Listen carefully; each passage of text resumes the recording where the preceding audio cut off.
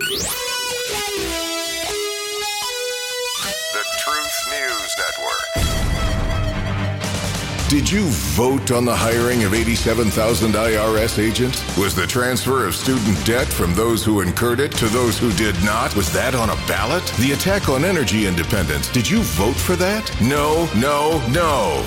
Mandates, orders, those are the elements of tyranny, and it's happening in the last free country on earth. You need to start thinking clearly, and clarity requires the truth. And this is TNN, and your guide is Dan Newman. Now, Pete Moss would not use it, the F word, but I'm going to use it describing what we are living in right now. Here comes the F word, fascism. You thought I was going to say something ugly. Well, yes, all of these executive orders that come with the ink drying from Joe Biden's executive order pen are bordering on, if they not already are, fascist actions taken in total disbandment of the rule of law and the structure of Congress being totally responsible for whatever spending happens in every case, in everything, by the U.S. government. We got more of that coming up this morning and a whole lot more. We actually have probably the best conversation, interrogation of anybody before Congress in a committee hearing. And doing the interrogating is Texas Senator Ted Cruz. Who's the recipient of this? You can probably guess. But we're going to get into that very quickly. And more news coming out of Nashville regarding the horror that played out 2 days ago, the shooting and killing of 3 children, 9-year-old children, teachers, headmistress, and also a caretaker by a crazed gunman. All kinds of stuff up in the air nationwide about it, internationally as well. So what are we going to do? Why don't we just start this thing? Wait a minute. That sounds like country music. You don't do country, Dan. Shania Twain. Not just a pretty face. Substance over symbolism. Enjoy.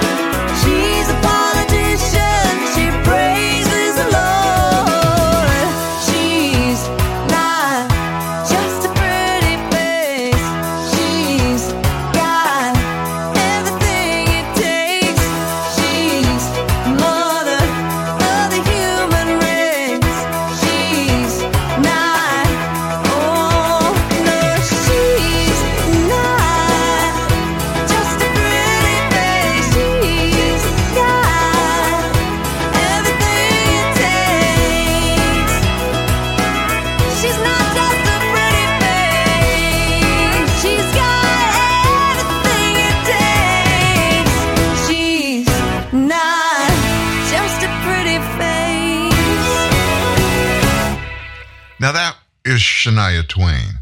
And the title of that song is She's Not Just a Pretty Face.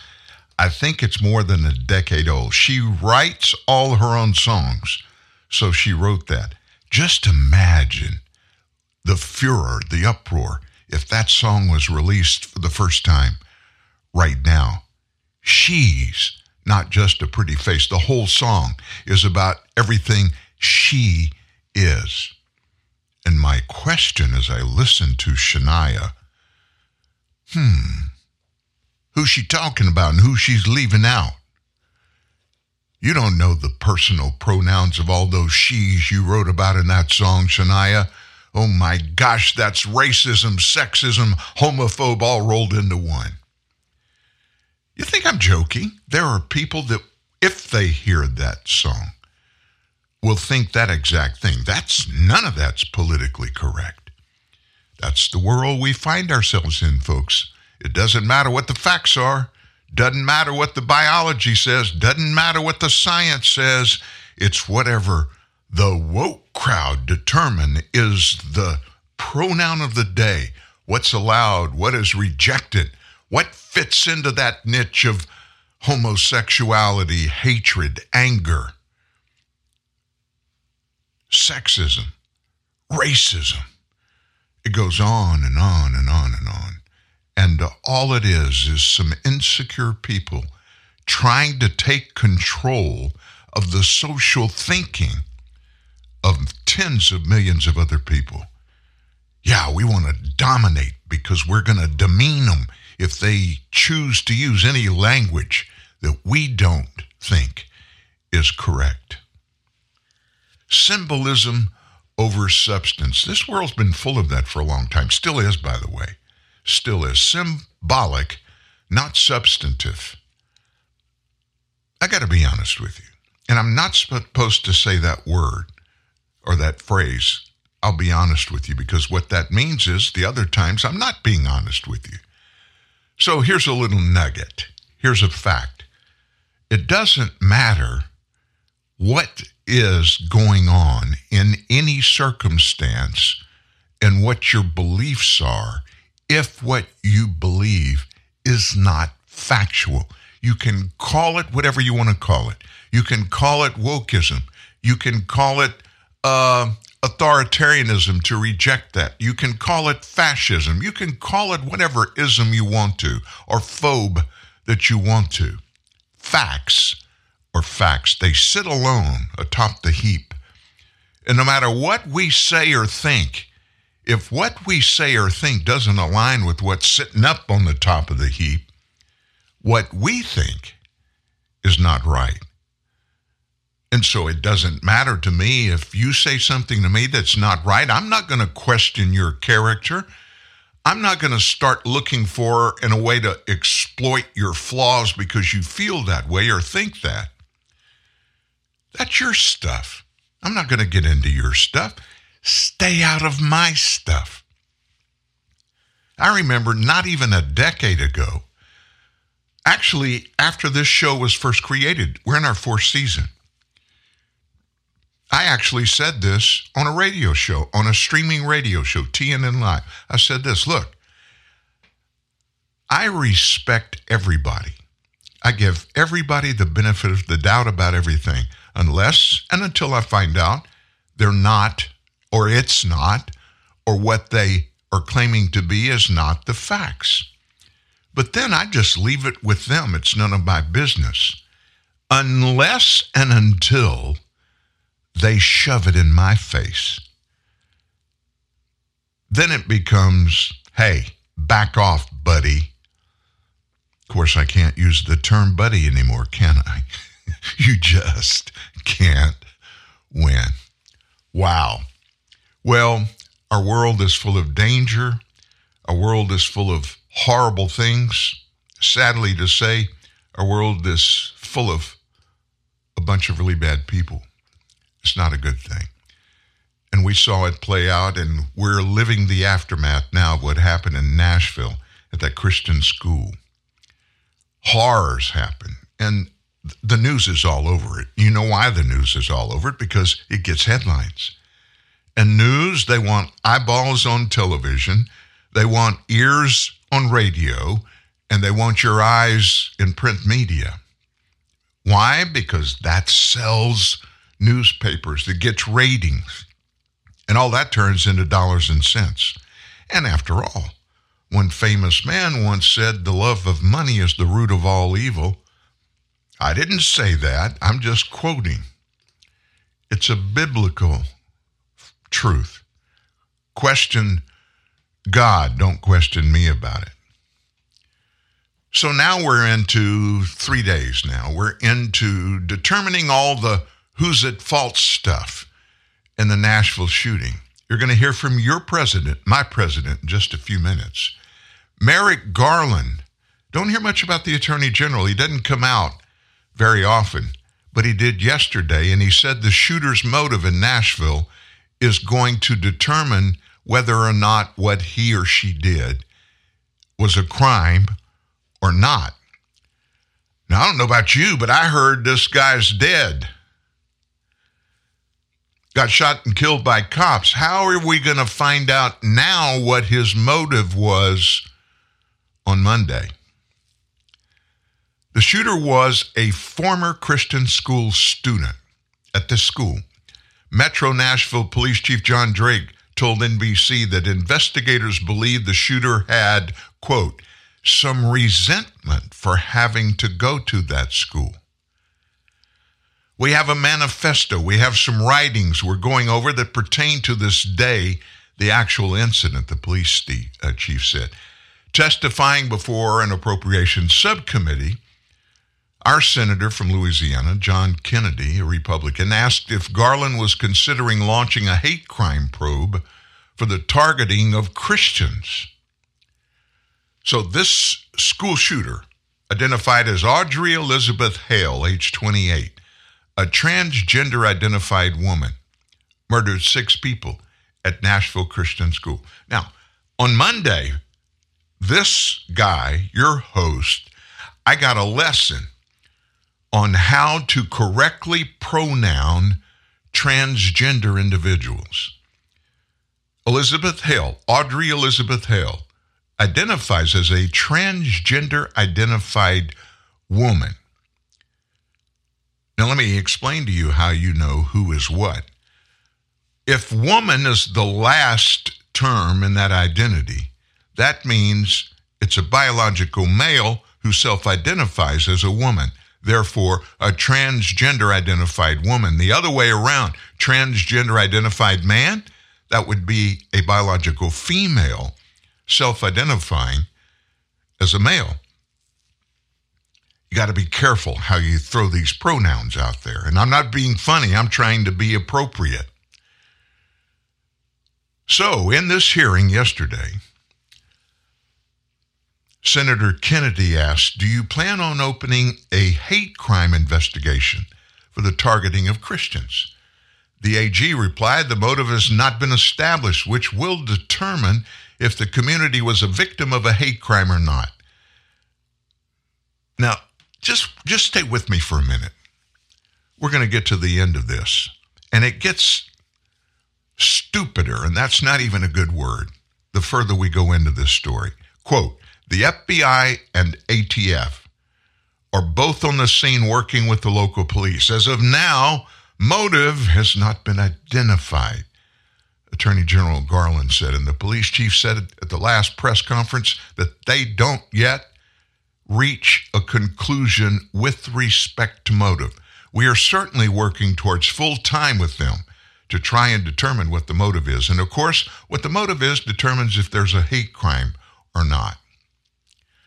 Senator Kennedy's question comes after Senator Josh Hawley, also a Republican, he's from Missouri, demanded FBI Director Chris Wray and Homeland Security Secretary Mayorkas initiate a federal hate crime probe into the massacre. Hawley reasoned that it is a hate crime to target a particular religion with violence.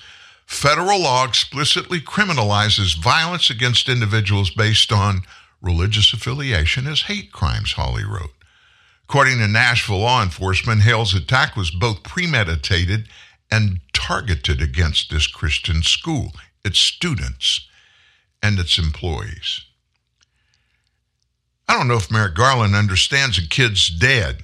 He got shot and killed by cops. How the heck are you going to put him on the stand and ask him questions so that you're comfortable this was or was not a hate crime? And there's no need to get into the weeds because you're not going to give him more time in jail because this was a hate crime. There's no jail time affiliated with this, Mr. Attorney General. Now, there are all kind of nut jobs and stupid people that come out of these incidents when they happen. One activist group is due to hold what they're calling a Trans Day of Vengeance. They're holding a demonstration in that name, Trans Day of Vengeance. They're going to do it outside the Supreme Court this Saturday, warning against, quote, astronomical amounts of hate from the world and following the horrifying Nashville shooting, which left 7 dead on Monday. I thought it was 6. The Trans Radical Activist Network, short is TRAN, T-R-A-N, will host the event in Washington from the 31st of March until the 2nd of April, starting Friday, marching on the Supreme Court at 11 Saturday morning. On their website, they cite gender-affirming care ban bills and the political climate as their motives for their demonstration. But commentators are up in arms over the decision to go ahead with the protest as police say they're investigating the role of Nashville shooter Audrey Hale's gender identity and a sense of resentment that may have inspired the attack on the shooter's Christian former school. Republican firebrand, they call her MTG, Marjorie Taylor Greene. Yesterday, she demanded her Twitter account be restored after features were limited for violating Twitter rules. Go figure. She said, quote, my congressional account was suspended for 7 days for exposing Antifa, who are organizing a call for violence called Trans Day of Vengeance. The day after the mass murder of children by a trans shooter, restore my account immediately. Ian Miles Chong wrote that, quote, Twitter is now cracking down on those who promote the Trans Day Vengeance poster, which mostly comprises of trans militants who are calling for a day of mass violence.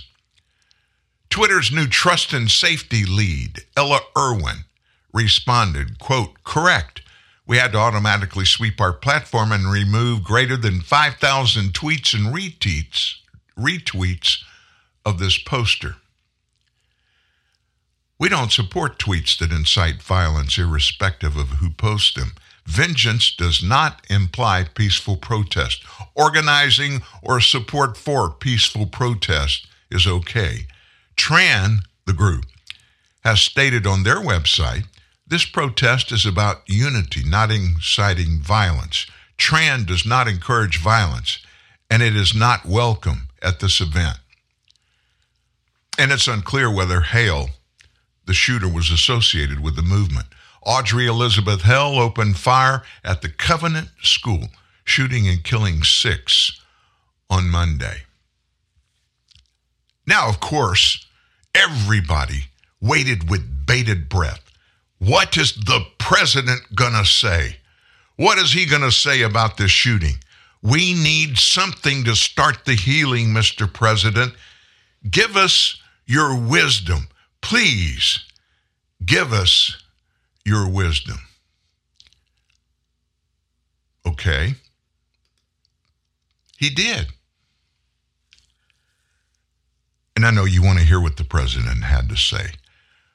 Well, you're going to hear the president, but I put it in a donut wrapped by Sky News down in Australia's. Their thoughts. I wanted you to hear what our allies overseas think about things that are happening here when bad stuff happens, and how our media, how our politicians, how our government are reacting to these kind of things. Listen closely. This horrific story out of Nashville where a 28-year-old woman has shot dead 3 students and 3 adults at a Christian school. Now, news networks crossed to President Joe Biden, who was set to address the media on the tragedy, but instead they got this. Room of the White House.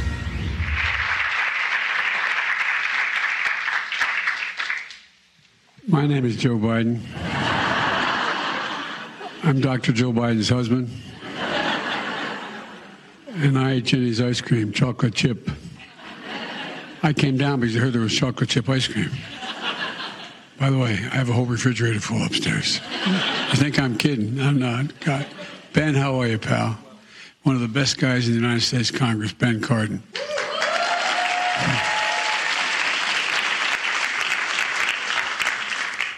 Folks, it's a delight to have you all here. And who are those good-looking kids back there? Are your kids, all 4 of them? Well, stand up, guys.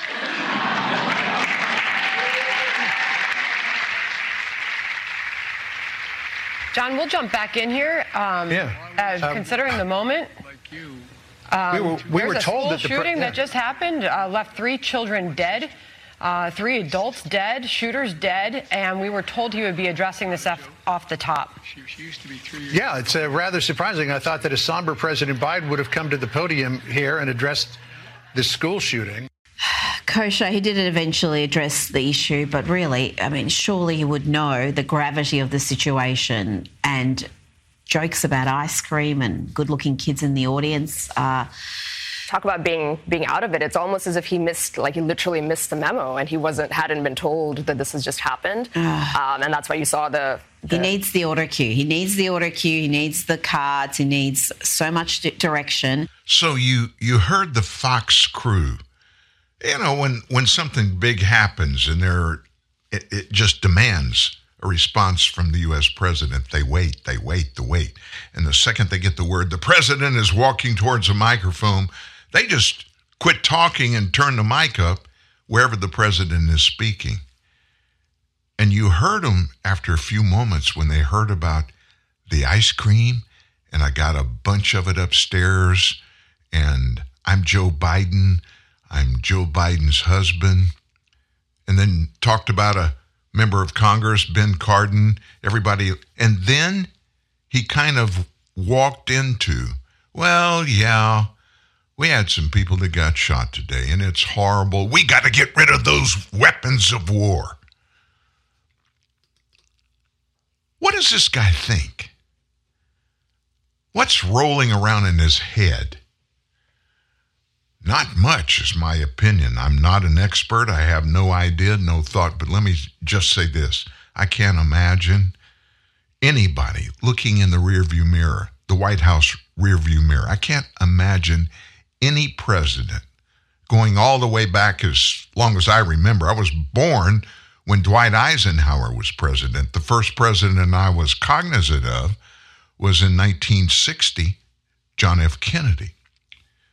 So all the way back to 1960, I don't remember anybody being so crass, so unassuming, so totally detached from a horror show like this, especially the slaughter of 6 people, 3 of which were 9-year-old children. And he starts his little talk about the event, supposedly, talking about chocolate ice cream.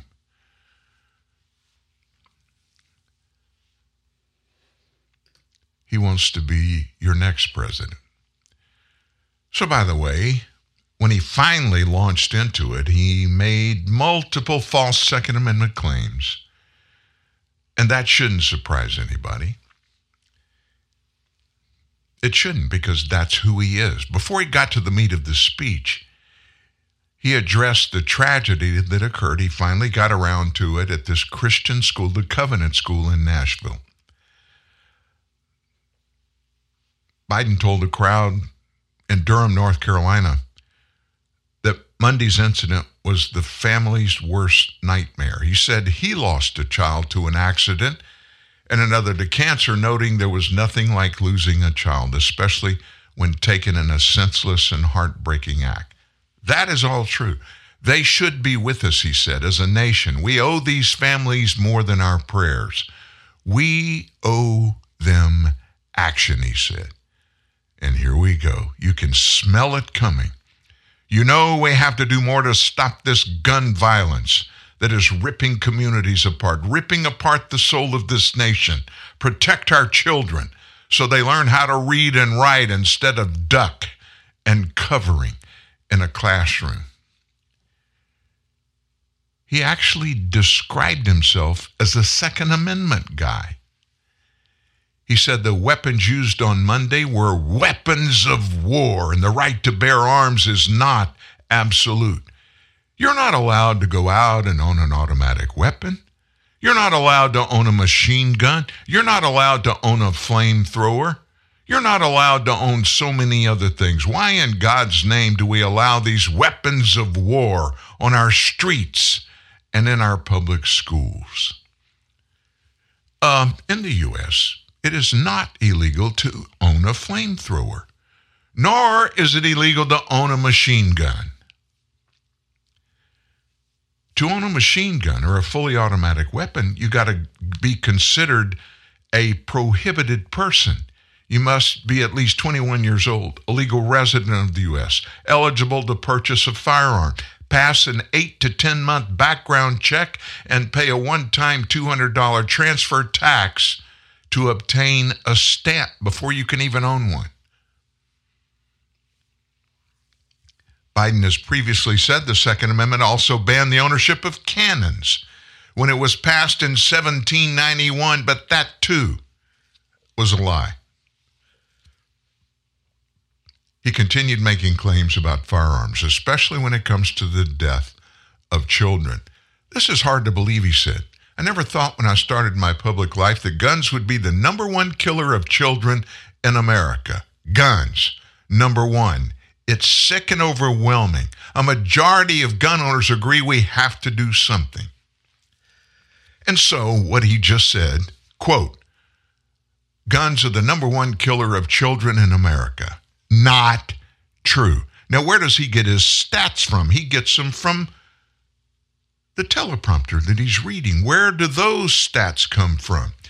Based on the latest available data from the Centers for Disease Control, CDC, firearms are not the leading cause of death for children between the ages of 1 and 17.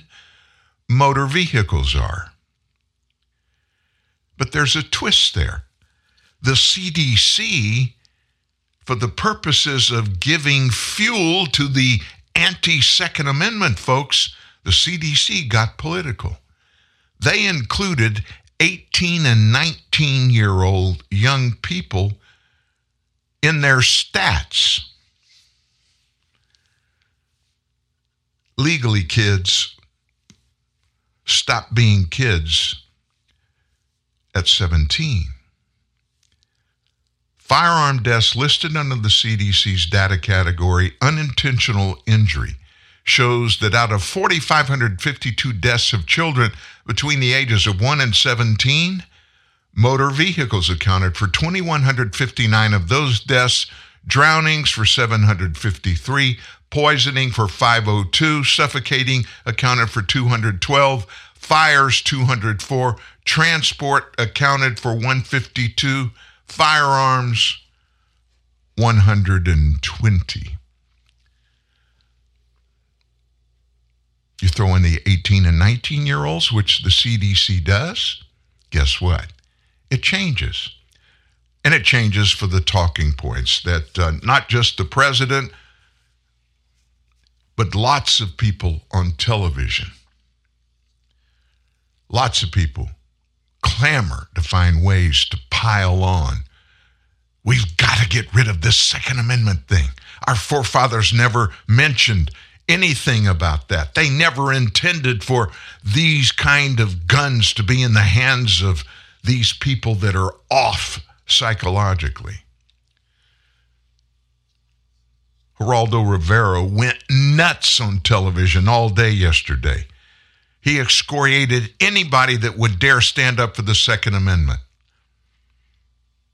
We know factually guns are the number one killers of our children.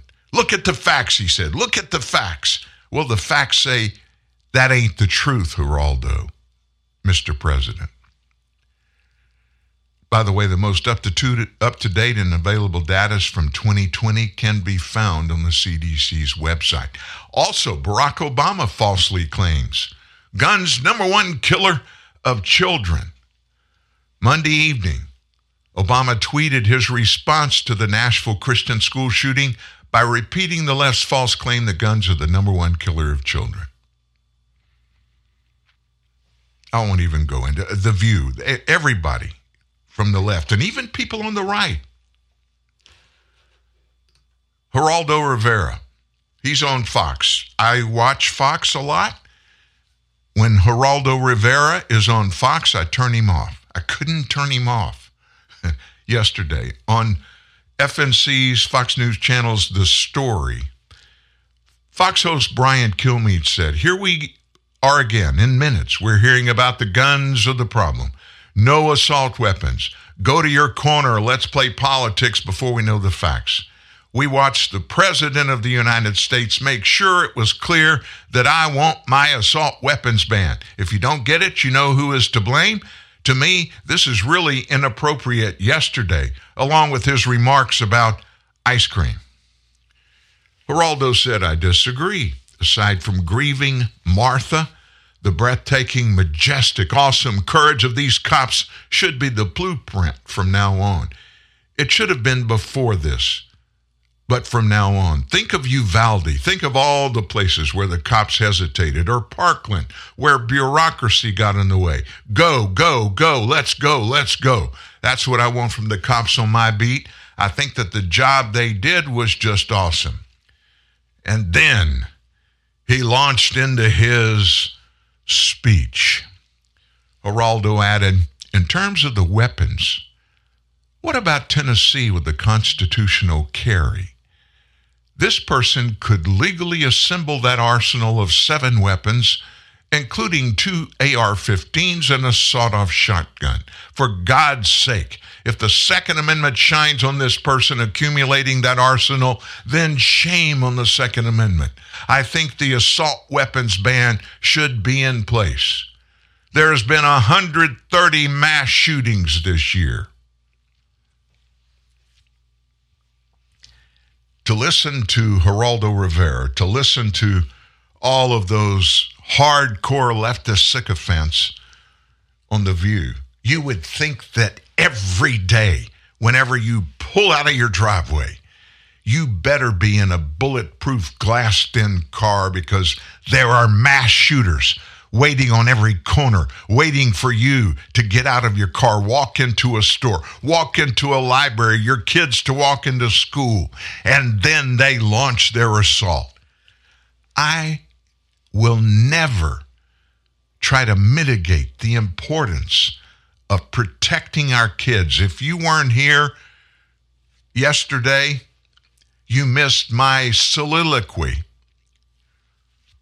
on how to stop this mess. Why, oh why, do our authorities shy away from putting plans in place to protect our kids at school? I mentioned this number yesterday. If you were here, you heard me. If you weren't here, Joe Biden sent just Los Angeles County Public Schools during COVID $6 billion in one lump sum. $6 billion with a B. Why? So they could make their schools amenable so kids could go back to school safely. $6 billion. I tried all day yesterday afternoon to get somebody in Israel that could give me the average numbers for the expense sustained by the process that they put in place over there in 1974. What's the significance of that? They had a mass shooting. Dozens of students at a school were taken captive, held, Dozens were killed, slaughtered by terrorists. And the Israeli people said enough is enough. So they locked down their schools. They made every school in the country a safe haven. They don't look like prisons. They are fenced all the way around. There's one way in and one way out. There are one armed guard at this entry exit and one roaming in the school. Teachers are legally armed. They're not forced to carry. They volunteer, but there are armed teachers in every classroom, or one close by, a classroom that's close adjacent. There have been 2 incidents since 1974. And you know what happened? By the way, they were both terrorists that got into a school. In both cases, the terrorists were killed. You know who killed them? One by a teacher, another by a student that was legally carrying. Now, what do you mean, Dan? How does this happen? How does it go to that? Let me tell you, this is what is missing in the United States of America. You're asking me that instead of the question that will make a difference. What can be done about it? First of all, Mr. President, Mr. Attorney General, Mr. FBI Director, how about let's make sure that from coast to coast, top to bottom, north to south, every federal law regarding any kind of infraction of guns, possession of, getting unauthorized, stealing, theft, shooting, carrying, you name it. Every infraction, the perpetrators are processed and held accountable to the fullest extent of the law. Why don't you, when you amass these amazing statistics that make the hardcore Second Amendment haters look good, why don't you just include one other stat? When you, in Chicago, just one example, when you have 13, 15, 18, 20 people shot on a weekend in Chicago, instead of just giving us the numbers, do this. The guns that were used, were they legally owned? Were they bought illegally? Or were they stolen? I've been asking for that statistic for 4 years.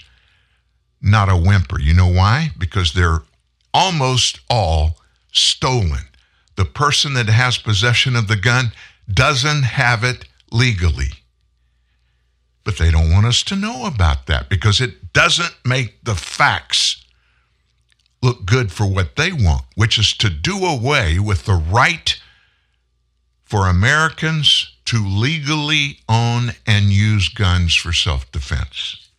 Oh, by the way, of all the shootings that happen every year, less than 12% are perpetrated by legally owned guns. That is a stat that's not complete, as I just told you. But what's provable, less than 12% of them are shot by a person who legally owns that gun.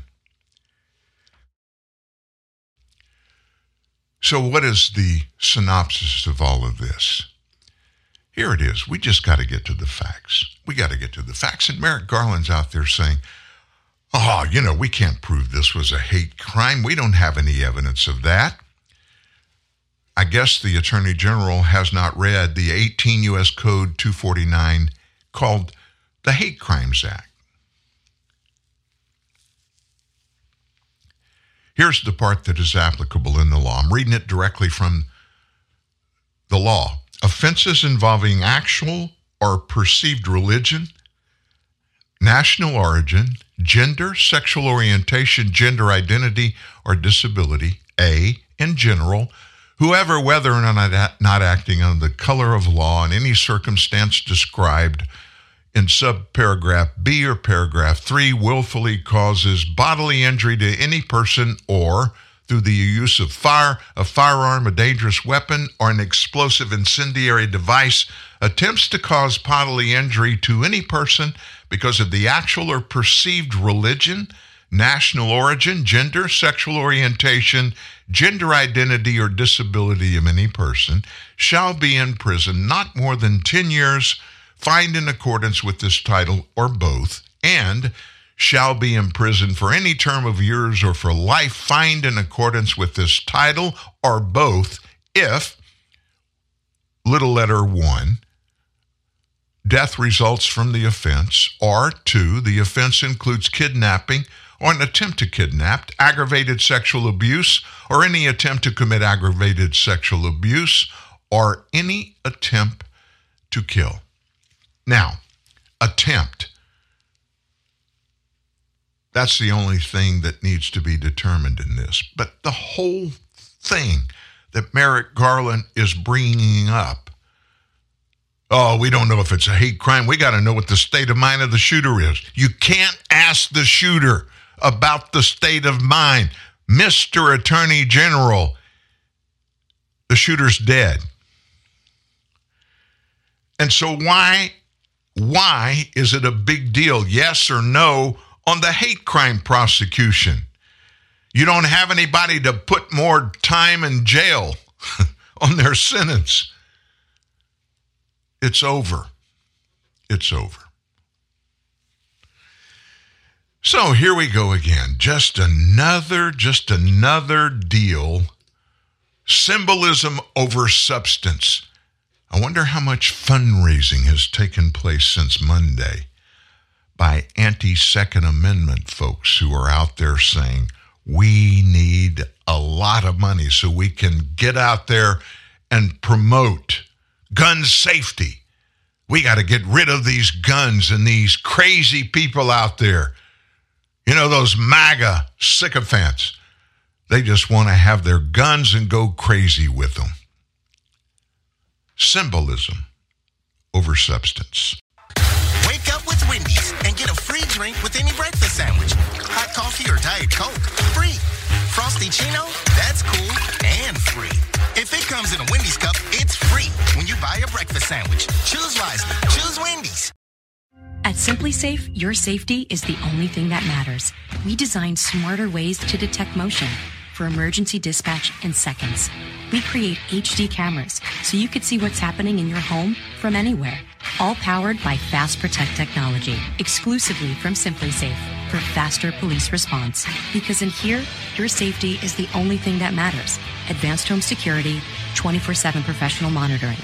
There's no safe like Simply Safe. Here's good news. Even with high unemployment, there's still a need for hundreds of thousands of cybersecurity professionals in the U.S. right now. And My Computer Career is training people to help meet the demand. No IT experience? No problem. Take the free career evaluation today at mycomputercareer.edu. Start your new life as an IT pro in as little as 4 months. Grants covering up to 53% of the cost are available to those who qualify. It's not rocket science. It's mycomputercareer.edu.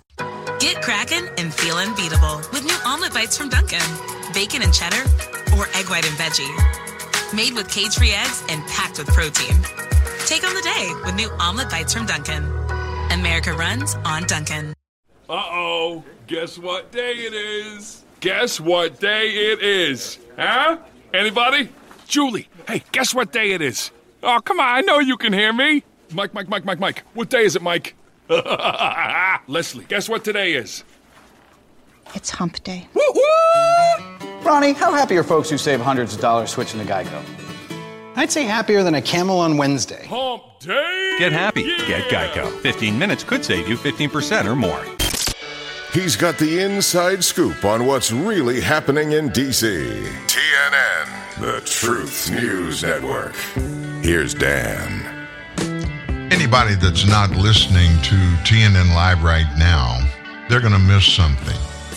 We teased it at the top of the show.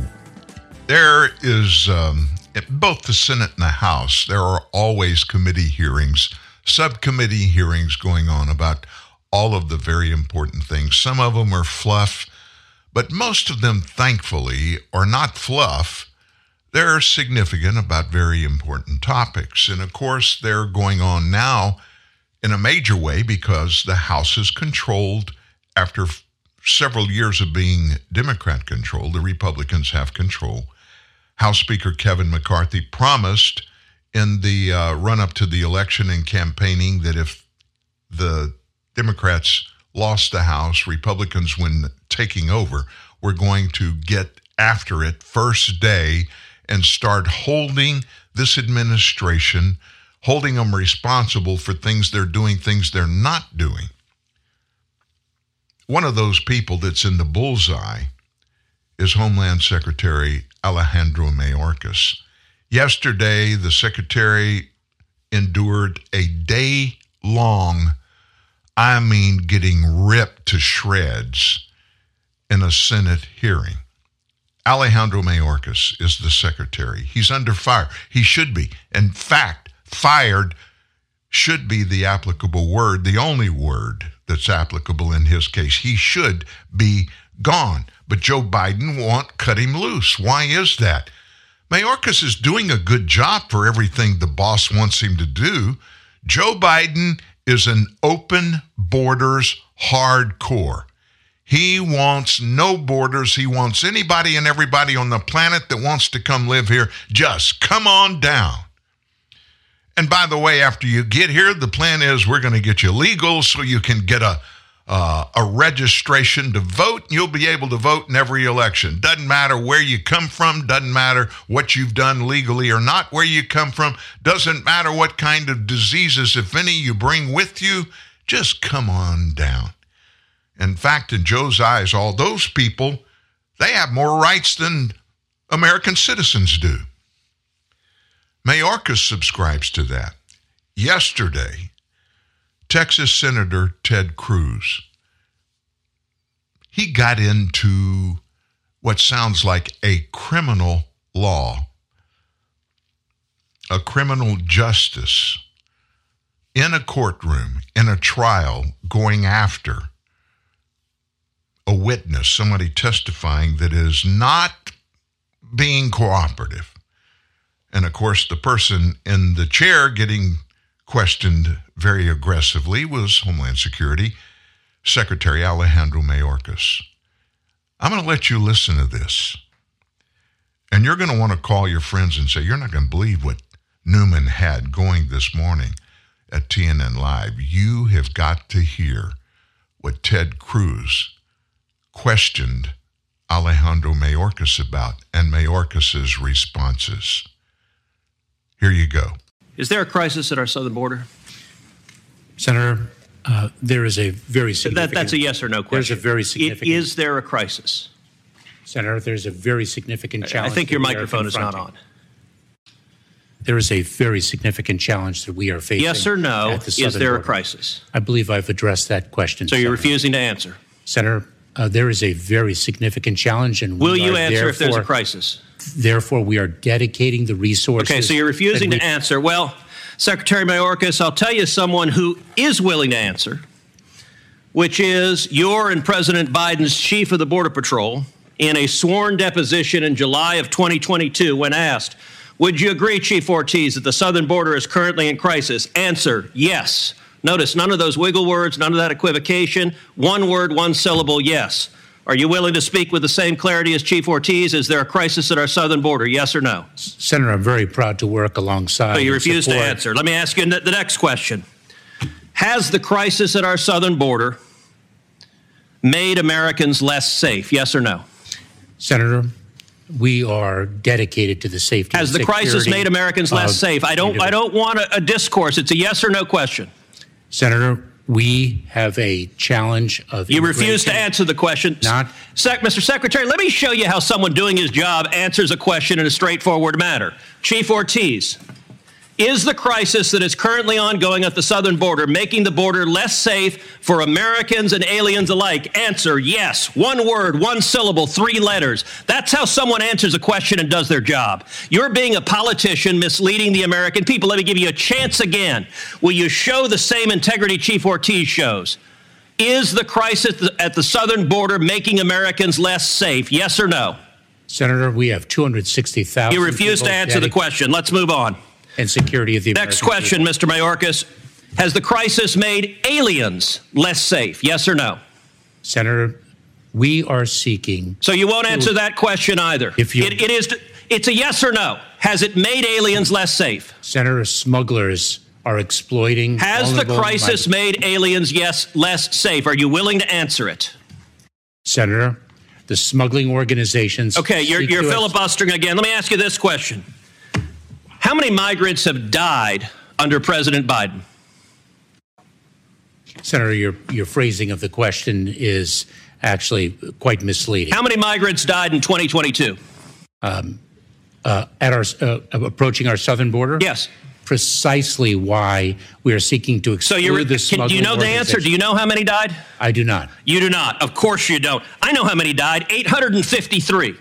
That is 853. And by the way, here are the numbers that have died every year. You go back to 1998, you see it's consistently between 300 and 400, 300, 400, 300, 400. Suddenly, 2021, what happens? You get in office, and that red line are dead bodies. I've been on the Rio Grande, and I've seen dead bodies floating there who've drowned because of your refusal to do your job. You don't even know how many have died. What do you say to the Texas farmers and ranchers who find pregnant ladies dead on their property, who find toddlers dead on their property? What do you say to them? I say that is why precisely we are taking it to the smuggling organizations. But you are not. That is simply not true. Number two, it is let me read from the Wall Street Journal. The Wall Street Journal 2 weeks ago ran an article entitled, "It's like a graveyard. Record numbers of migrants are dying at the border." The story begins with this chilling line, quote, "Eagle Pass, Texas. Local officials keep a refrigerated truck to hold the bodies of migrants who drown in the currents of the Rio Grande while trying to cross the border into the U.S." Mr. Chairman, I ask unanimous consent that this article be entered into the record. Let me ask you a different question. How many children have been sexually assaulted by human traffickers under the Biden administration?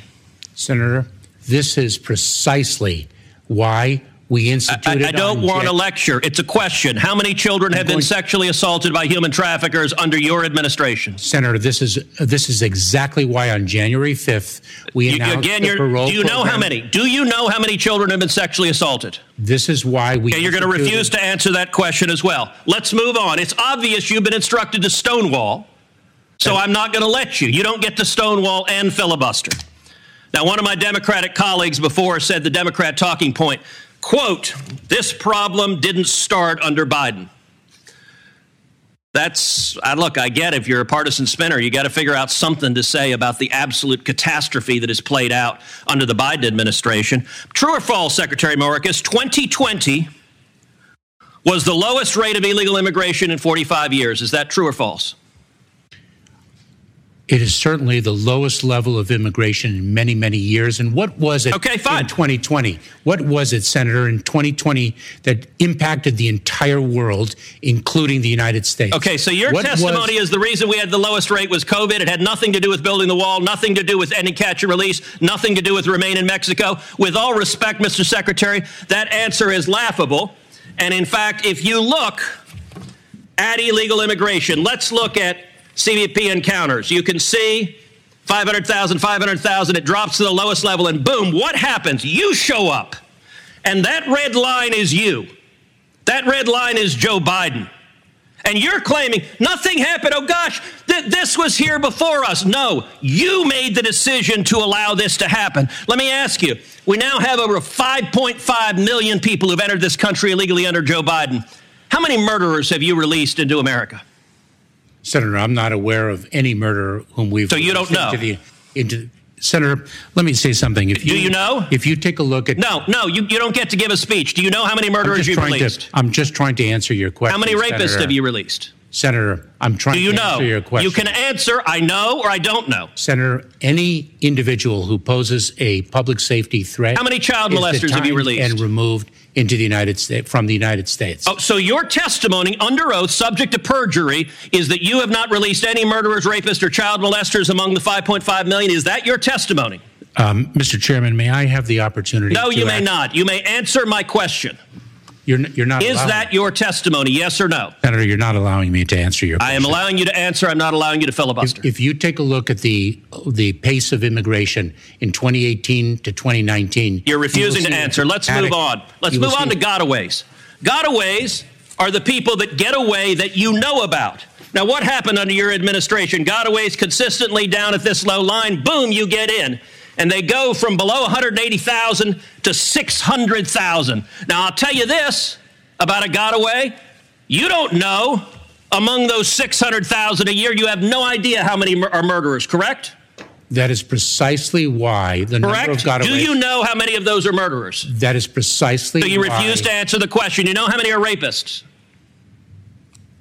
Do you know how many are rapists? This is a question. You're a lawyer. You know how to answer questions. Of the 600,000, do you know how many of them were rapists? Senator, this is why the answer is no. Let me ask you this. Do you know how many of them are terrorists? And I don't want to, Senator, here's my lecture on this. Do you know how many of the 600,000 gotaways were terrorists? Yes or no? Senator, we are focused on the safety and security. You refuse to answer that as well. What's the result of massive gotaways? Well, one of the results is drug overdoses. And we now have, last year, over 100,000 overdoses who died, the majority from Chinese fentanyl streaming across the border. Now, you told Senator Cornyn you care, but look what has happened under your policy. When you open up the border to the worst illegal immigration in our nation's history, people die. You claim you care. Mr. Secretary, that is a lie. You know, some months ago, Karine Jean-Pierre stood up at a White House briefing and said, people are not just walking across the border.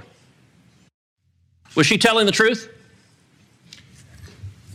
Senator, you are Was she telling the truth? So profoundly disrespecting. Was she telling the truth? 22 years of government service. You get to answer questions. You don't get to give speeches. Senator, I served as a federal prosecutor. All right, you're refusing to answer. If you look at, she was lying, and she was not lying on her own. She was lying on behalf of the President of the United States.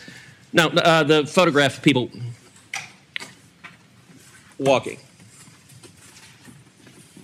She was lying on behalf of the President of the United States. This is a photograph from just one day along the Rio Grande of hundreds of thousands of people walking across the border. You have allowed this to happen. The photograph that was before, what are these wristbands?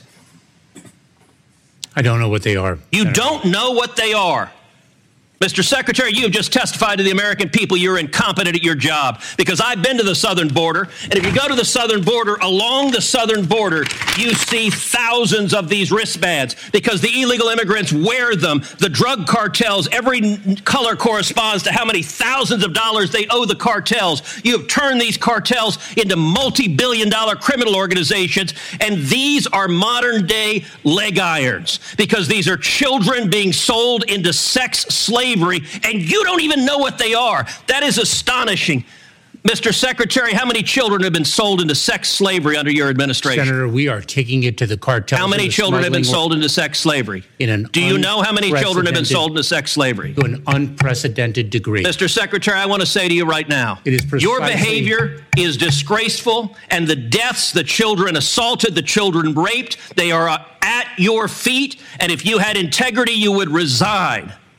And I will tell you, the men and women of the Border Patrol, they've never had a political leader undermine them. They despise you, Mr. Secretary, because you're willing to let children be raped to follow political orders. This is a crisis. It's a disgrace. And you won't even admit this human tragedy is a crisis. Claiming 1 minute chairman time, Mr. Secretary, would you like to respond to any of those questions? What the senator said was revolting. I'm not going to address it. Your refusal to do your job is revolting. Wow. That's the only word I can come up with to describe what you just heard.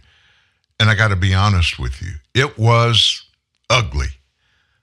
But it's the first time in any kind of a hearing in which Alejandro Mayorkas sits over there and so-called testifies. The first time any member of Congress has held him accountable, asked questions, and made him either answer the question or just move on. It was rough, no doubt about it. But everything Senator Cruz asked Mayorkas about is critical. It's critical. What's the most critical thing?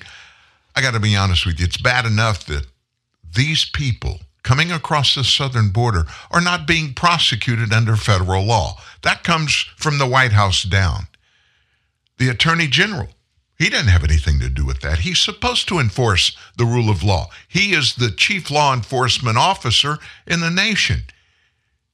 You think Mayor Garland's been to the southern border? Heck no. Has no attempt on his mind to even go to the southern border. Doesn't want to have anything to do with it. Why?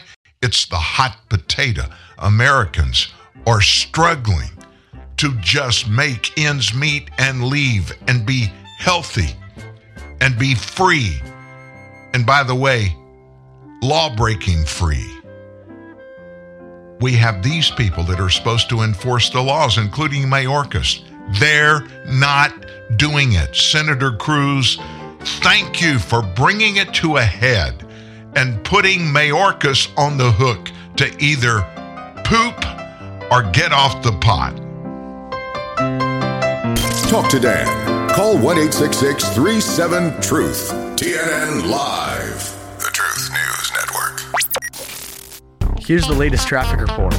Looks like miles of trouble-free driving with Napa Auto Parts. Your local Napa Auto Parts dealer in Modesto has a full line of quality parts for your car or truck. Napa Auto Parts keeps America running, and Modesto Auto and Truck is ready to keep your vehicle running in tip-top shape for years to come. So if you think your car or truck needs help under the hood, think of Napa Auto Parts at Modesto Auto and Truck Parts, 924 G Street in downtown Modesto, 529-8342, 529-8342. Yo, some people think it don't make sense that I'm a horse whisperer. Fancy prance, yo!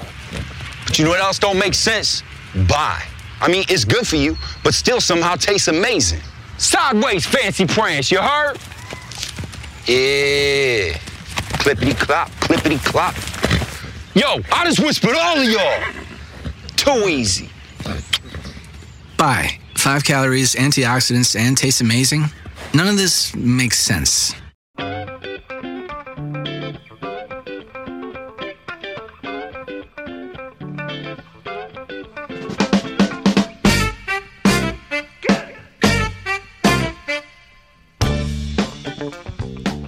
That testimony, my gosh, that was tough.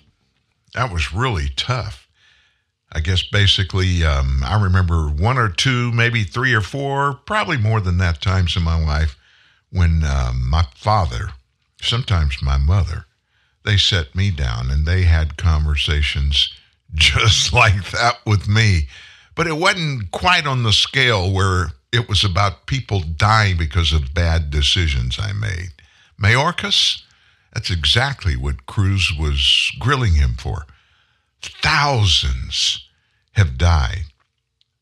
The ancillary crime that's been committed by those coming in, not all of them, many of them, most of them are good people, but they're breaking the law when they come into the nation, when they step across the border into the United States without having an official federal right to do it.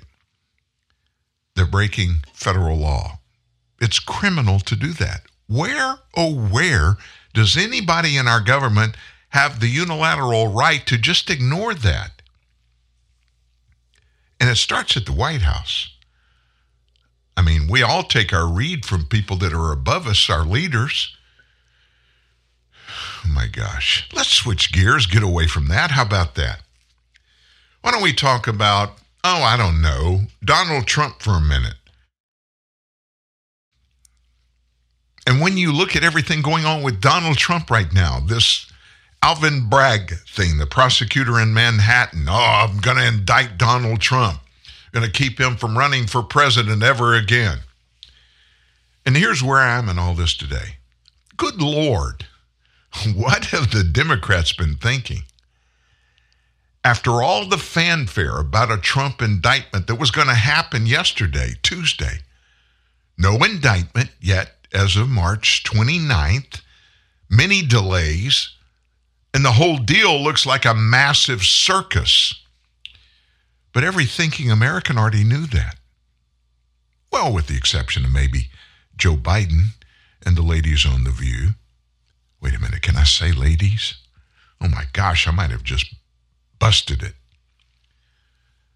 This saga was ultimately bait for Trump supporters. Think about this. Trump fell into the trap when he called for protest. For the Democrats, that was the dream. MAGA terrorists would rally in the MAGA country of Manhattan and do something violent. Or at least they would infiltrate it as the DNC and Manhattan DA Alvin Bragg stood by. Oh, by the way, did anybody see Ray Epps out there like he was there on the Capitol lawn at January 6th? If these guys thought New York City was the place to stage a MAGA country insurrection, they're dumber than Jussie Smollett was. After media just salivating at the prospect of violence and the theater of barricades and other unnecessary security measures in New York City, the police of Deep Blue NYC faced a hostile mob of 5 Trump supporters. Count them, 5. 4 of the 5 were probably feds. They were committing violent crimes of holding signs. They actually were there. And at another protest, journalists outnumbered them 5-1. No big bad MAGA terrorist took the bait. Trump walked out of a trap unscathed. And you didn't hear anything about it. Why? Because nothing happened. Instead of January 6 2.0, nothing happened. Bragg's case, which is based on an alleged 7-year-old misdemeanor payment with, by the way, a 2-year statute of limitations, immediately fell apart. The only person coming out of this with a giant W is the former president, the orange man, Donald Trump. Like the house in a casino, by the way, Trump always wins. As Elon Musk put it, if Trump gets indicted, he becomes a martyr, likely a landslide winner in 2024.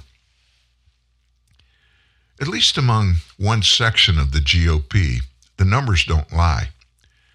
Trump rode that wave of the saga of the impending indictment like a champ to $1.5 million in grassroots donations. But Trump should really send the thank you card to the corrupt Democrats and Alvin Bragg, the prosecutor. In threatening to indict him, they gave Trump the second biggest indictment of his life after Michael Moore. Talk about some free fundraising. If they don't indict Trump, everyone trumpeting, Trump's done, it's over for him, for the 32,000th time, looks like an incompetent moron. That's not a big deal for media pundits or the Democrats. That's the state in which they live. But they also look like a bunch of stupid, incompetent third world tin pot dictators, which would be funny if their actions didn't have very real negative consequences.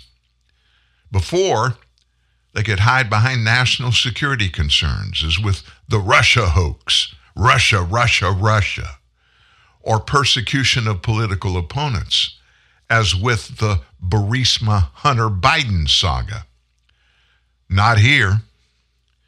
The alleged quote-unquote crime has no bearing on anyone except Melania Trump. It isn't something the depravity-loving Dems would ever indict anyone else for. Half of them are probably guilty of way worse. Instead, It reads kind of like a classic case of show me the man and I'll show you the crime, as Soviet NKVD head Lavrentiy Beria famously said. Unlike Beria and his boss Joseph Stalin, however, Bragg, Joe Biden, the feds, and the Democrats are no evil geniuses. Unsurprising, really, when they are stacked to the brim with diversity hires, wine ants, kleptomaniac transgender freak shows, and child sexualization apologists. But I digress. In this day and age, virtually everyone is willing to become the proverbial rat leaving the sinking ship. Living in the cutthroat world as is New York City, Bragg should know that. And you would think after the January 6th footage fiasco, he would know better. Bragg allegedly hid exculpatory evidence after Robert Costello decided to talk. Costello was Cohen's lawyer. If true, what he said is astounding that he thought he would get away with it. Bragg is looking like the bank robber who ends up with red paint on his face and no money in his hands, if he's lucky. Most bank robbers also get jail. So how funny would it be if, in his desperation to indict Trump, Bragg got himself indicted and jailed? They don't call it the Trump curse for nothing. And then, of course, there's good old Ron DeSantis, the collateral damage. In their bid to get Trump, the Democrats might have damaged the only candidate who could realistically challenge and maybe even beat Trump.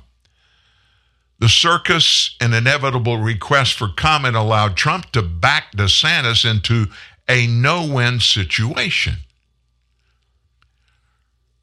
Ron DeSantis, he couldn't just back Trump.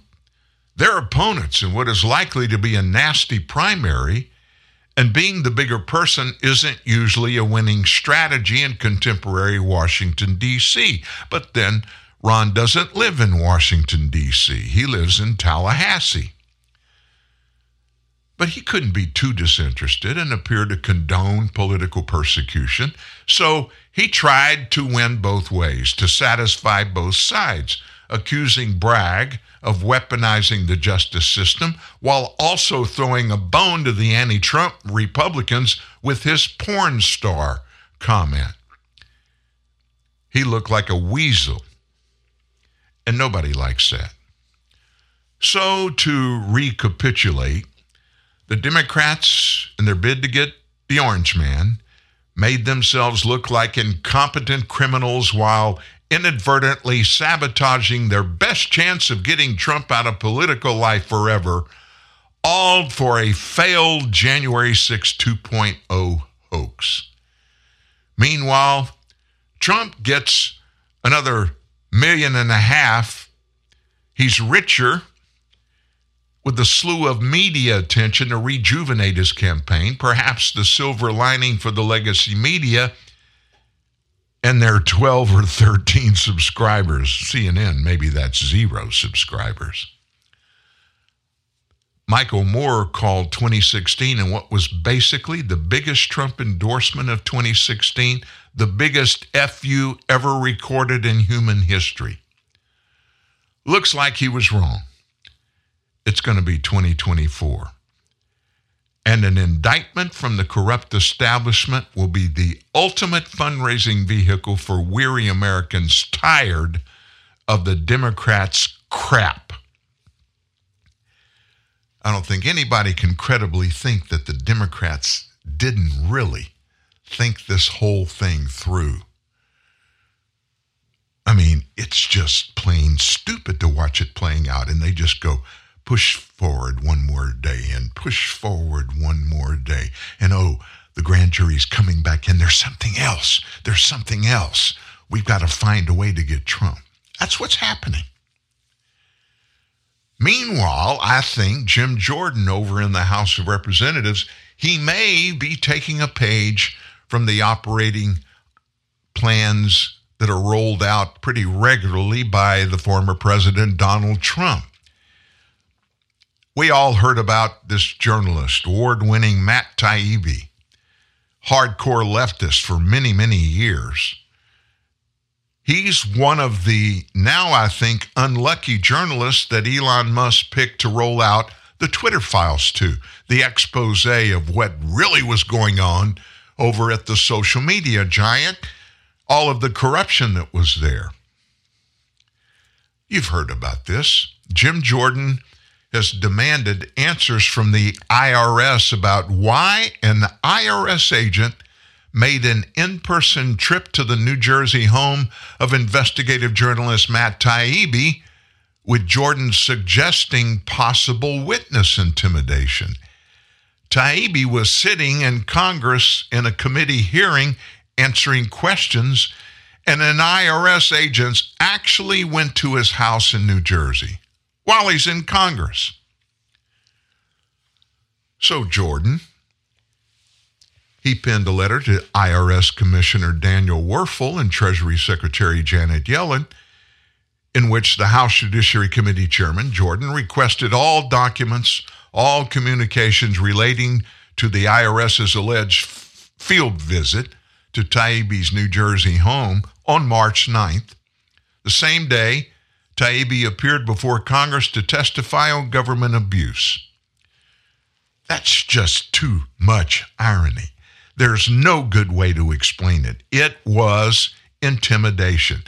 Yeah, we're going to show these Republicans in Congress, we're going to show the media out there who's in charge. It's the Biden administration. Screw what's right.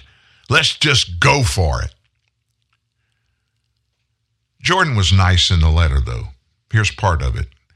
In light of the hostile reaction to Mr. Taibbi's reporting among left-wing activists and the IRS's history as a tool of government abuse, the IRS's action could be interpreted as an attempt to intimidate a witness before Congress. That's from Jordan's letter.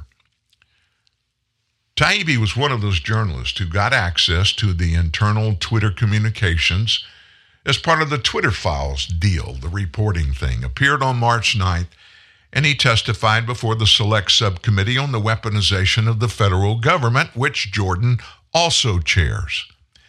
During the hearing, Taibbi discussed evidence that the feds had pressured tech companies to censor content of social media posts. Taibbi's reporting on the Twitter files, to which he was granted access by Elon Musk, referenced some correspondence between the feds and social media executives that included requests to remove some content from social media platforms. While he was testifying before Congress, literally while he was testifying, doorbell rings. An IRS agent visited his private residence, left a note asking Taibbi to contact the IRS. This is coming from Jordan's letter. The circumstances surrounding the IRS's unannounced, unprompted visit at the exact time Taibbi was testifying to Congress about the most serious government abuse he has witnessed in his career as a journalist. It's incredible. Jordan said in the letter the IRS indicated it had rejected Taibbi's 2018-2021 tax filings over concerns of possible identity theft. That's what they said.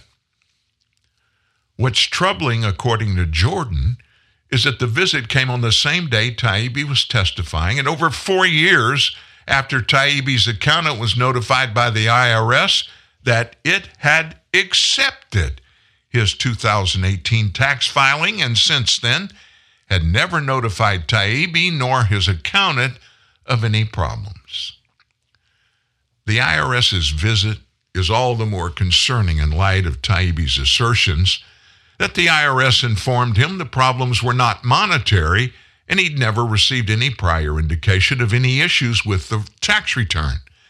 These facts demand a careful examination by the committee, Got to figure out whether the visit was a thinly veiled attempt to influence or intimidate a witness before Congress. That's what Jordan wrote. Taibbi? Well, what is he? He's a journalist. He took to Twitter to say he's deferring comment on the matter until the IRS replies to Jordan's demands. For those asking, I don't want to comment on the IRS issue pending an answer to Chairman Jim Jordan's letter. I'm not worried for me, myself, but I did feel the committee should be aware of what was going on. Michael Schellenberger, an investigative journalist who joined Taibbi in testifying before Congress that day, remarked that the IRS agent's visit to Taibbi's home is highly unusual. Elon Musk said the same thing. Now, put it in the context of what we know is happening right now today. They being the IRS, remember they got $80 billion. $80 billion. To hire a whole new fleet of IRS agents. They told the American people the reason for it, and the reason they needed it was to go after those evil billionaires in the country that don't pay their fair share. We got to go get them. They promised that no middle-class American was going to be targeted for any reason by any of these new agents that were coming on board. And oh, by the way, those agents will be armed when they go out investigating. Now, that very fact alone tells me something ain't right there. Why would an IRS agent need to go knock on a door of somebody he's questioning information from a tax return about? Carry a gun? You don't think any of this is interrelated, do you? Of course not. Joe Biden, he's a softy. He's Uncle Joe. He's by the book, right down the numbers. He loves chocolate ice cream. And he loves little girls, smelling of little girls' hair. And don't think I'm being crass when I say that. We have scads of footage showing him doing that exact thing. Something's not right in D.C. I know that probably doesn't surprise you. But I'm going to tell you what, I'm tired of this serious crap. I'm tired of it. I want to talk about something good in government. And whenever I need to hear something good going on in government, I always return to somebody like, Bill Maher. Here's Bill Maher telling the story about our government. Well, not our government, but California government. Not California government, but San Francisco government. It's a really good story. Another good story about how government works today. San Francisco, which is unfortunately the poop capital of the world, which is not good for tourism, wanted to build a single public outdoor toilet. The bid came in at $1.7 million for a toilet, and it would take 3 years to build. Then a company came along and said, you know what, we're going to donate it and pay for the installation. So donation of the thing itself and installation, there you saved $1.7 million. No. This is the problem I have with government. The cost, said the San Francisco Chronicle, isn't the project. It's project management. It would still cost $1.2 million, even though the thing itself and the installation was free. Why? Construction management, engineering fees, permits, civic design review, surveys, contract preparation, cost estimate. This is the bullshit. Yeah, actually, that sucks all the money out of America. A toilet that was free for the poopers that hang out on the sidewalks in San Francisco. This kind of stuff really happens, and it's happening every day, and it gets more ridiculous as we move forward. To be honest with you, there is nothing in the federal government that works right.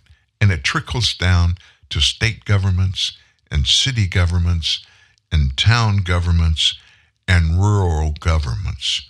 Governments, they lust for two things. Money, of course, the love of money is the root of all evil. And the power over people that comes from being in government. Those are facts that you cannot credibly say are not facts. Wake up with Wendy's and get a free drink with any breakfast sandwich. Hot coffee or Diet Coke, free. Frosty Chino, that's cool and free. If it comes in a Wendy's cup, it's free when you buy a breakfast sandwich. Choose wisely. Choose Wendy's. At Simply Safe, your safety is the only thing that matters.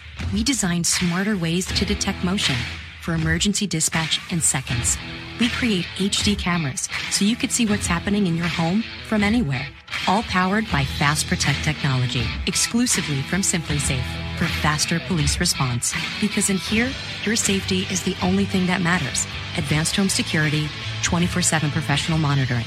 There's no safe like Simply Safe. Here's good news. Even with high unemployment, there's still a need for hundreds of thousands of cybersecurity professionals in the U.S. right now. And My Computer Career is training people to help meet the demand. No IT experience? No problem. Take the free career evaluation today at mycomputercareer.edu. Start your new life as an IT pro in as little as 4 months. Grants covering up to 53% of the cost are available to those who qualify. It's not rocket science. It's mycomputercareer.edu.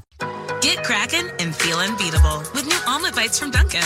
Bacon and cheddar or egg white and veggie. Made with cage-free eggs and packed with protein. Take on the day with new omelet bites from Dunkin'.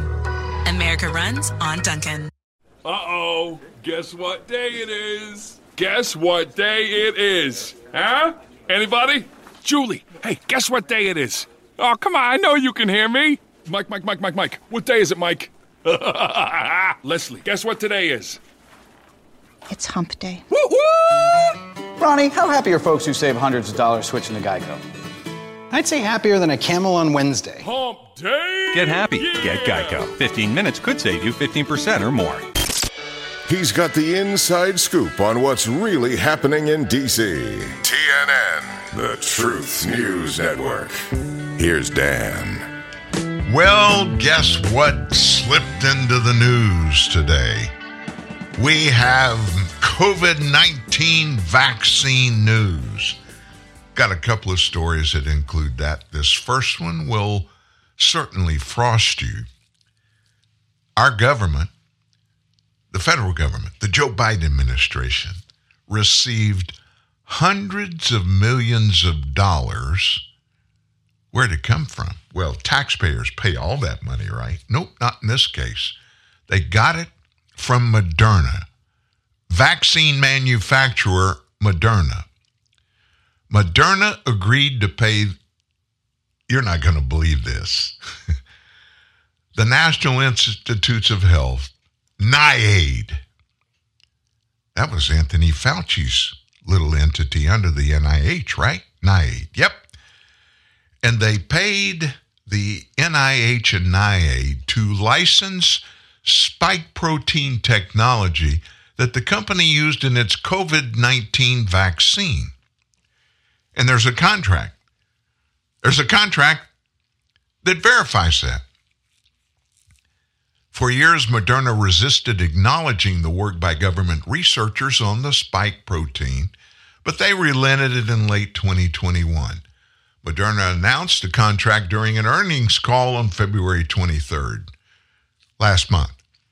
Moderna stated that it provided a catch-up payment, just a little paltry amount of money to make everybody think they're serious about doing the right thing. It was $400 million to Fauci's little entity, NIAID, which is part of the NIH. The newly disclosed contract states that Moderna would pay the NIH a non-creditable, non-refundable royalty in the amount of $400 million. Portions that would confirm Moderna's statement that the company would pay low single-digit royalties on future sales of its COVID-19 vaccines, and those are redacted so the media can't look at them.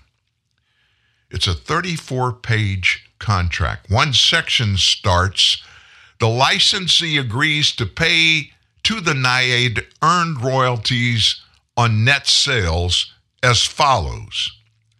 But the as follows is redacted totally. The NIH cited as a reason for the redactions an exemption to the act that enables agencies to withhold trade secrets and commercial or financial information obtained from a person and privileged or confidential. They redacted the royalties, even though there have been press releases about the royalties. That comes from James Love, director of the nonprofit Knowledge Ecology International. It's common, but crap, his words, to redact royalties on a negotiated license on a government patent. Government patent. Unredacted information in the contract confirmed that Moderna had agreed to pay the NIH royalties before the agreement took effect in late 2022, as well as a minimum annual royalty, earned royalties, and benchmark royalties. Contract was signed December 14th of 2022 by Michael Moat, director of the Technology Transfer and Intellectual Property Office at NIAID, and Shannon Klinger, chief legal officer at Moderna. The payments would include a royalty within 60 days of government officials providing a reasonable, detailed written statement and request for an amount equivalent to a pro rata share of the unreimbursed patent expenses previously paid by the NIAID. And by the way, just so you know, Moderna has made nearly $37 billion from its COVID-19 vaccines. It has forecast $5 billion in revenue from the vaccines this year. Moderna and Pfizer both received enormous government contracts for their vaccines, which helped in development and manufacturing. And you asked the same question when I told you this that I asked when I found this story. How much of that went to Anthony Fauci? Who owns those patents? You know, we won't know because the intelligence stuff, it's confidential. You know, we're the government. We don't have a right to know. We're the people. And those people in NIAID, like Fauci, oh, they don't answer to us. They just answer to each other. So I told you there was another COVID story. You're not going to like this one. The CDC found more than 700 signals that the vaccines could, the word could in parentheses, could cause adverse reactions, including acute heart failure and death. They found that out a year ago. The CDC detected many of the same signals in July of last year. The new files show that the first time the CDC calculated a proportional reporting ratio on vaccine injury reports, signals were identified. The analysis went over reports lodged between December 14th of 2020, May 6th of 2022. CDC initially claimed it did not run the PRR, which is that proportional reporting ratio, on the injury reports made to the VAERS reporting system, which we have almost weekly in the heart of the COVID-19 pandemic and lockdowns. We gave you the reported adverse events. The CDC later claimed it started the method in February of 21, shortly after the vaccines were rolled out. Both of these claims were false. The CDC ultimately said they admitted the claims were false, adding that it did not start until March of 2022. Now, my question is, why did they not start till then? 2022 is when they started. What's the big deal about that? Well, let's just do something, and I'm going to go back. Let me just go back and look at the. Oh, where's my VAERS report? I lost my. Here we go. Open VAERS report. The VAERS report started to be written. Home. Oh my gosh. I'm looking for the first date that we gave you. COVID-19 adverse event reports. We have the latest of those reports. How many? 1,535,965 reports of adverse reactions. And the latest number we have is March of 2023. I don't have on the graph. Okay. The first VAERS report that the media began to get and report on was in 2021. 2021.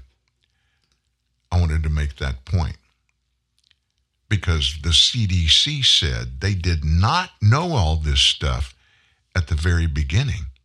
They only found out about it in May of 2022. When the first analyses were done that month, we're told CDC employees identified more than 200 signals for Pfizer's shot, 93 for Moderna's vaccine. Those analyses compare the events lodged after receiving one vaccine with events lodged after receiving another or several others. The strongest analysis involves comparing reports lodged after vax with the Pfizer and Moderna COVID vaccinations with the reports lodged after vax with all non-COVID vaccines. The analysis is contained in files labeled Table 5. Now, what does all this mean? Table 5 was only created, they tell us, from May 6, 2022 to July 31 of 2022, when they were getting the adverse reports that they published and that we shared with you all the way back in 2021. The CDC hasn't come out and explained why, and we all know why. They did not want the American people to get any actual information that showed that they knew or that anybody knew there were problems with the vaccines that could cause adverse reactions that included disabilities, included heart problems, and even death. And our government knew about it. Don't you think somebody should be held accountable for that? Do you think this is one of those things that we find out 20 years later? Oh, they knew all this up front. Here's the truth. Here's the facts that show. They knew all this stuff, but they purposely kept it from the American people. And this person in the NIAID and the CDC were on the take. They were the ones ramrodding it through. They knew it was happening, but they didn't want to get involved in it, and so they just covered it up. You think Watergate was a big cover-up? We're finding out almost daily the stuff that's happened in just the last few short years regarding COVID-19, the pandemic, January 6th, every debacle that's happened that our government's been even involved in a little way in the last decade, every one of them was and is evil. And if we pull the covers back and take a look at the facts, we're going to find out just how evil many people in the federal government are. Let's switch gears. I just feel dirty. You know, sometimes when you talk about things that are bad and bad things that happen, and we started the show this morning talking about 3 9-year-olds being slaughtered on Monday and 3 other adults that were slaughtered along with them. That's where we started. And then we go down and we hear Joe Biden when he's going to address the nation and make us all understand and grieve together about those 6 shootings. And he opens it with a whole soliloquy about chocolate ice cream. When I heard it, and I heard it live, my first thoughts were, oh my gosh, don't you know the moms and dads of those 3 little 9-year-olds wished that their kids would come home this afternoon so they could give them some chocolate ice cream? And the president gets up there supposedly to give us something to make us feel good or at least grieve together. And he starts talking about chocolate ice cream. That's just one example. Other news. A Wisconsin man was arrested yesterday in connection with an attack on a pro-life organization's office just days after the leak of the Supreme Court Roe v. Wade thing. You remember that?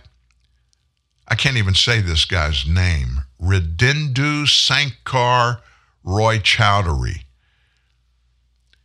He was the man responsible for a May 8th firebombing of the Wisconsin Family Action Office based on DNA samples recovered from a partially eaten burrito that matched those found at the scene. Roy Chowdhury was arrested at a Boston airport yesterday, will appear today, U.S. District Court in Boston. That office was damaged after Molotov cocktails were thrown into the building. A fire was started.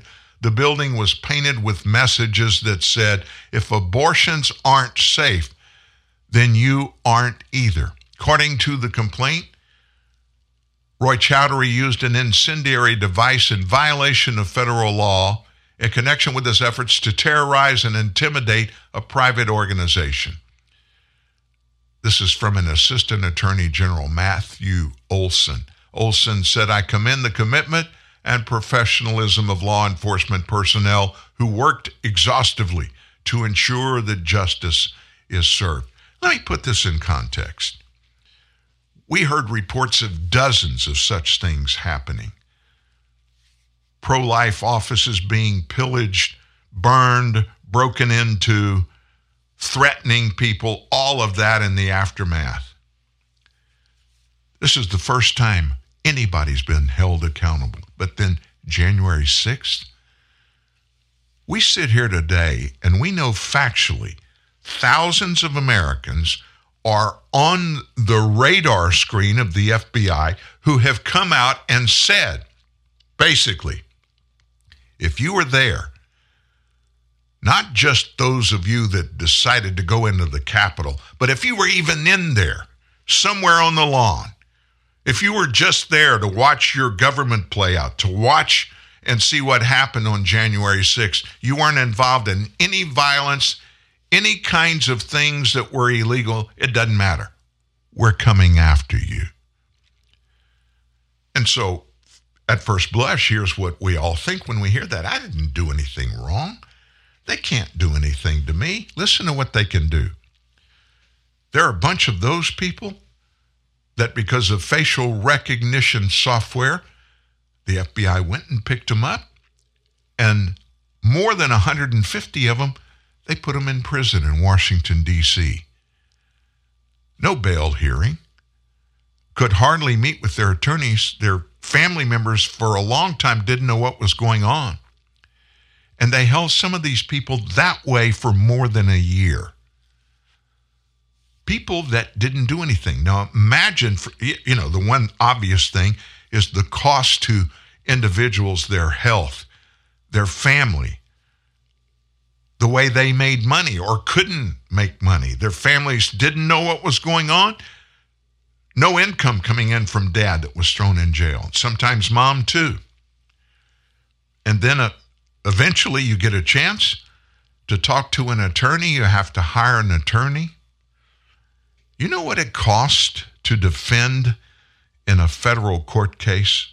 It's astronomical. You can plan on 6-figure numbers for attorney's fees.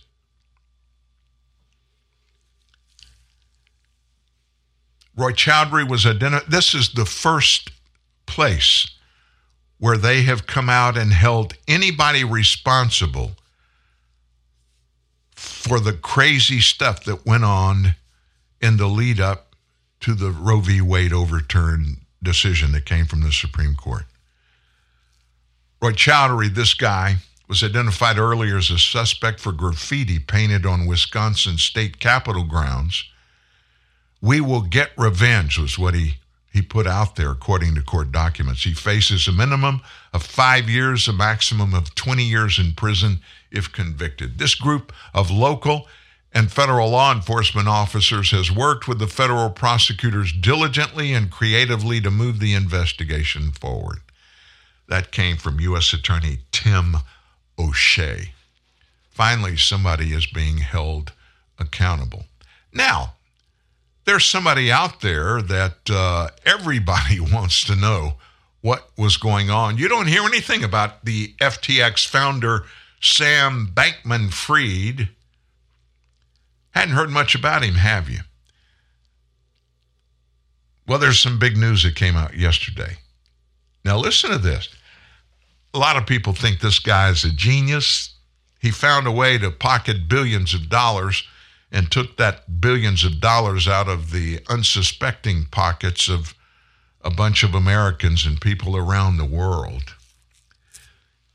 Yesterday, we learned that he literally, he got busted and is in jail right now, charged with massive fraud. Okay, we know there's fraud there because, you know, he took the money from these unsuspecting people and he spent a bunch of it. But they found him, it was announced yesterday, of conspiring to bribe Chinese government officials.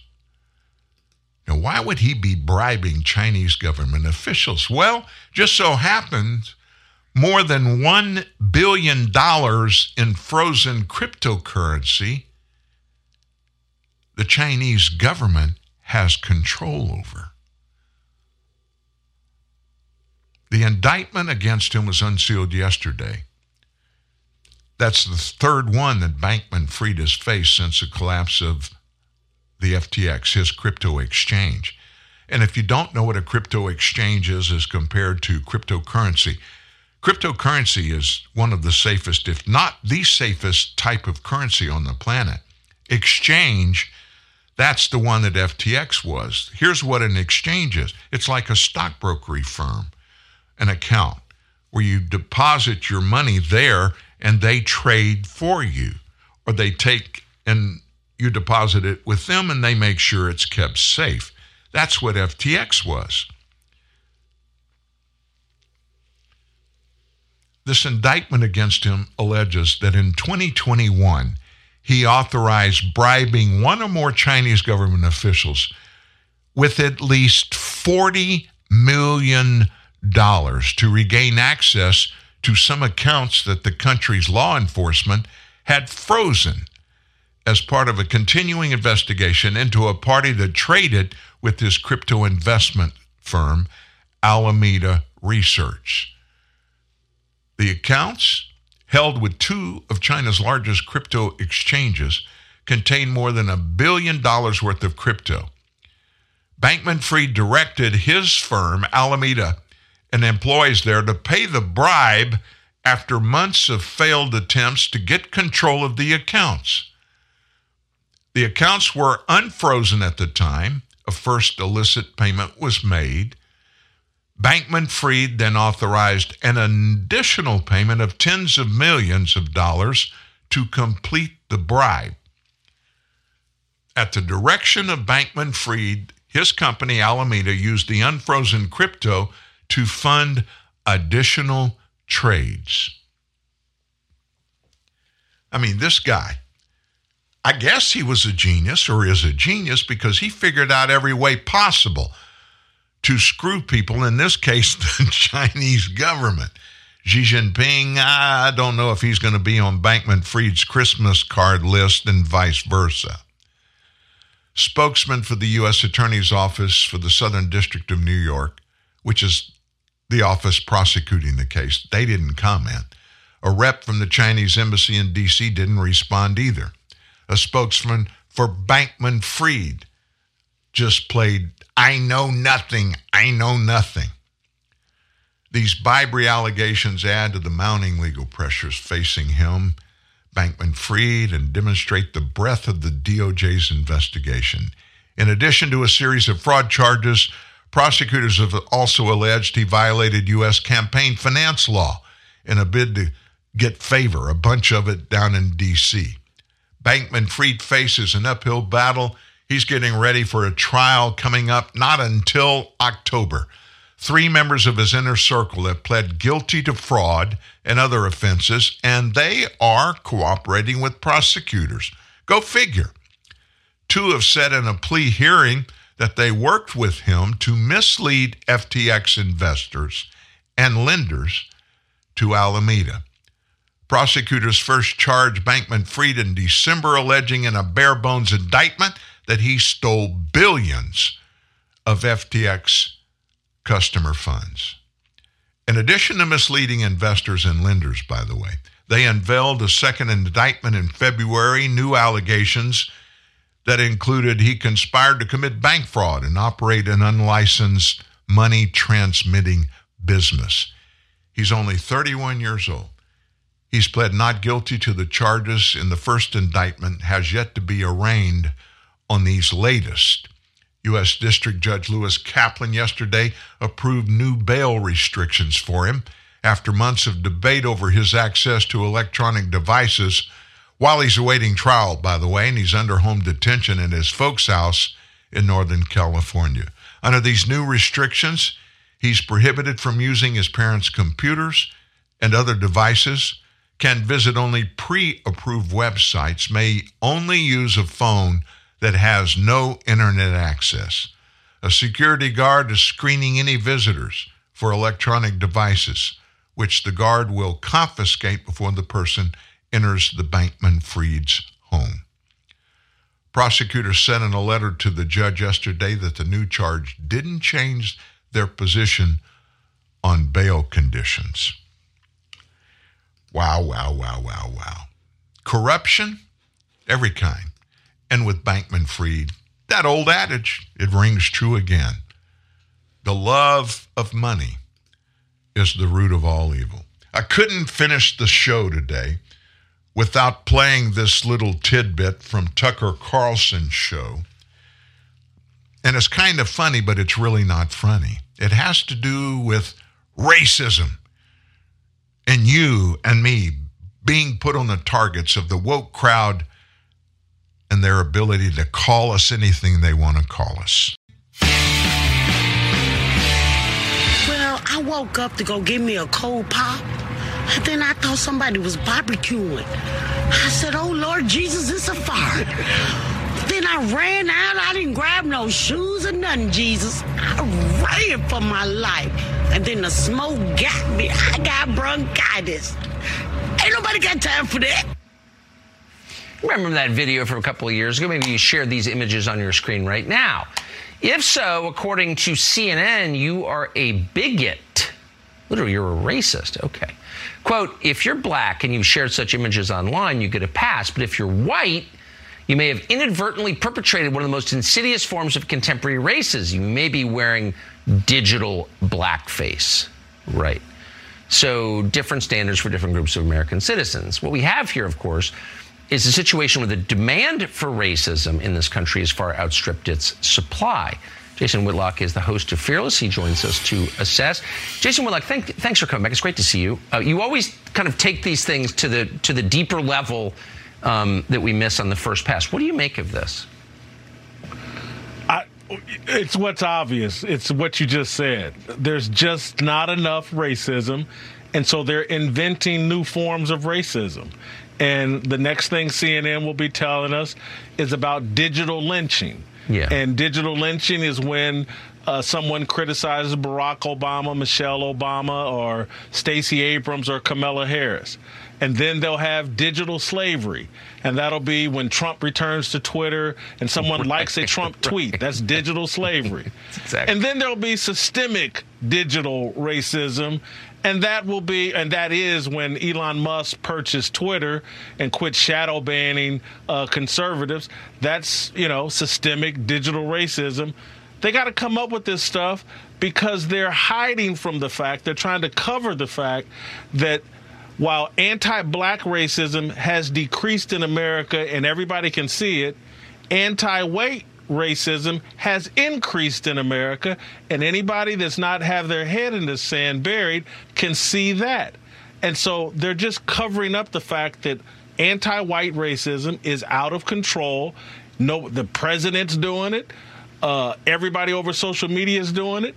And they want to hide from it by creating, this digital, you're doing digital blackface. It's a joke, Tucker. It's a scam. But the cost is, there are many costs probably, but one of them is the assumption that everybody in America secretly hates everyone else on the basis of race. That's not the reality that I experience living in this country. It's not remotely the reality. But again, these organizations, CNN, most of corporate media, they're there to distract us from the truth. Right. And the truth is that China, just like you did at the top of your show with Tic Tac, is sexually perverting young people. Disney is sexually perverting young people. They're normalizing this whole transgender thing and corrupting our kids and targeting our kids. They want us debating silly stuff, digital blackface, That's right. and not looking at the pure evil that they're imposing on kids. Yeah. If they were doing it to me and you, we could handle it. We can fight. They're doing it to kids. It's evil. It's wicked. It's satanic. Yeah. And the money stuff especially. Like, where'd all the money from SVB go? Look, where's all the money? They're stealing all the money. Shut up, racist. What are we doing in Ukraine? Exactly. What are we doing in Ukraine? We can't talk about that, but we can talk about digital blackface. Exactly. Because commenting on a war between two white populations is racist. It's too funny. Jason Waylock, a wise man, thanks for coming on tonight. We got to find things that we can use to talk down to other people and make people appear to be less than we are. That's why we came up with these terms to demean those who we disagree. That's a wrap for Wednesday, Hump Day. We'll see you tomorrow morning at 9. Have a great one. This is an apple pie, naughty and something nice. We bout that, we bout that, we bout that life. Making the power play, watch all the moves we make. We run that, we run that, we run that game. Way up, we gonna go way up, no domino, way up, I wanna know, are you with me? Way up, we gonna go way up, like CEO, way up, I wanna know, are you with me? My tribe, my ladies, my girls, we made it. Make sure they never forget it. Let's get it. My tribe on top.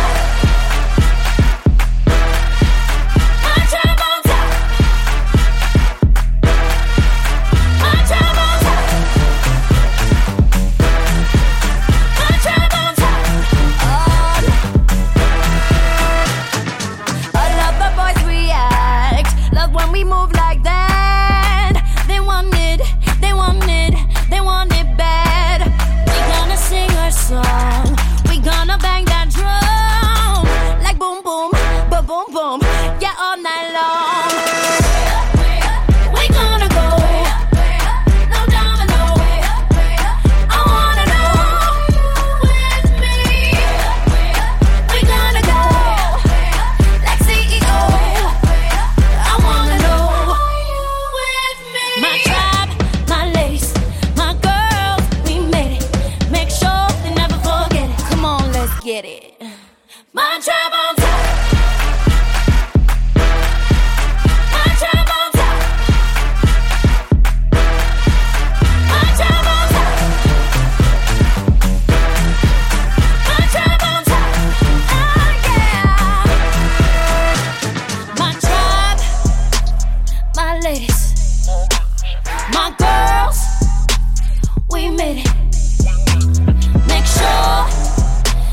never forget it. Forget it. Let's get it. Hey. Mind drive on.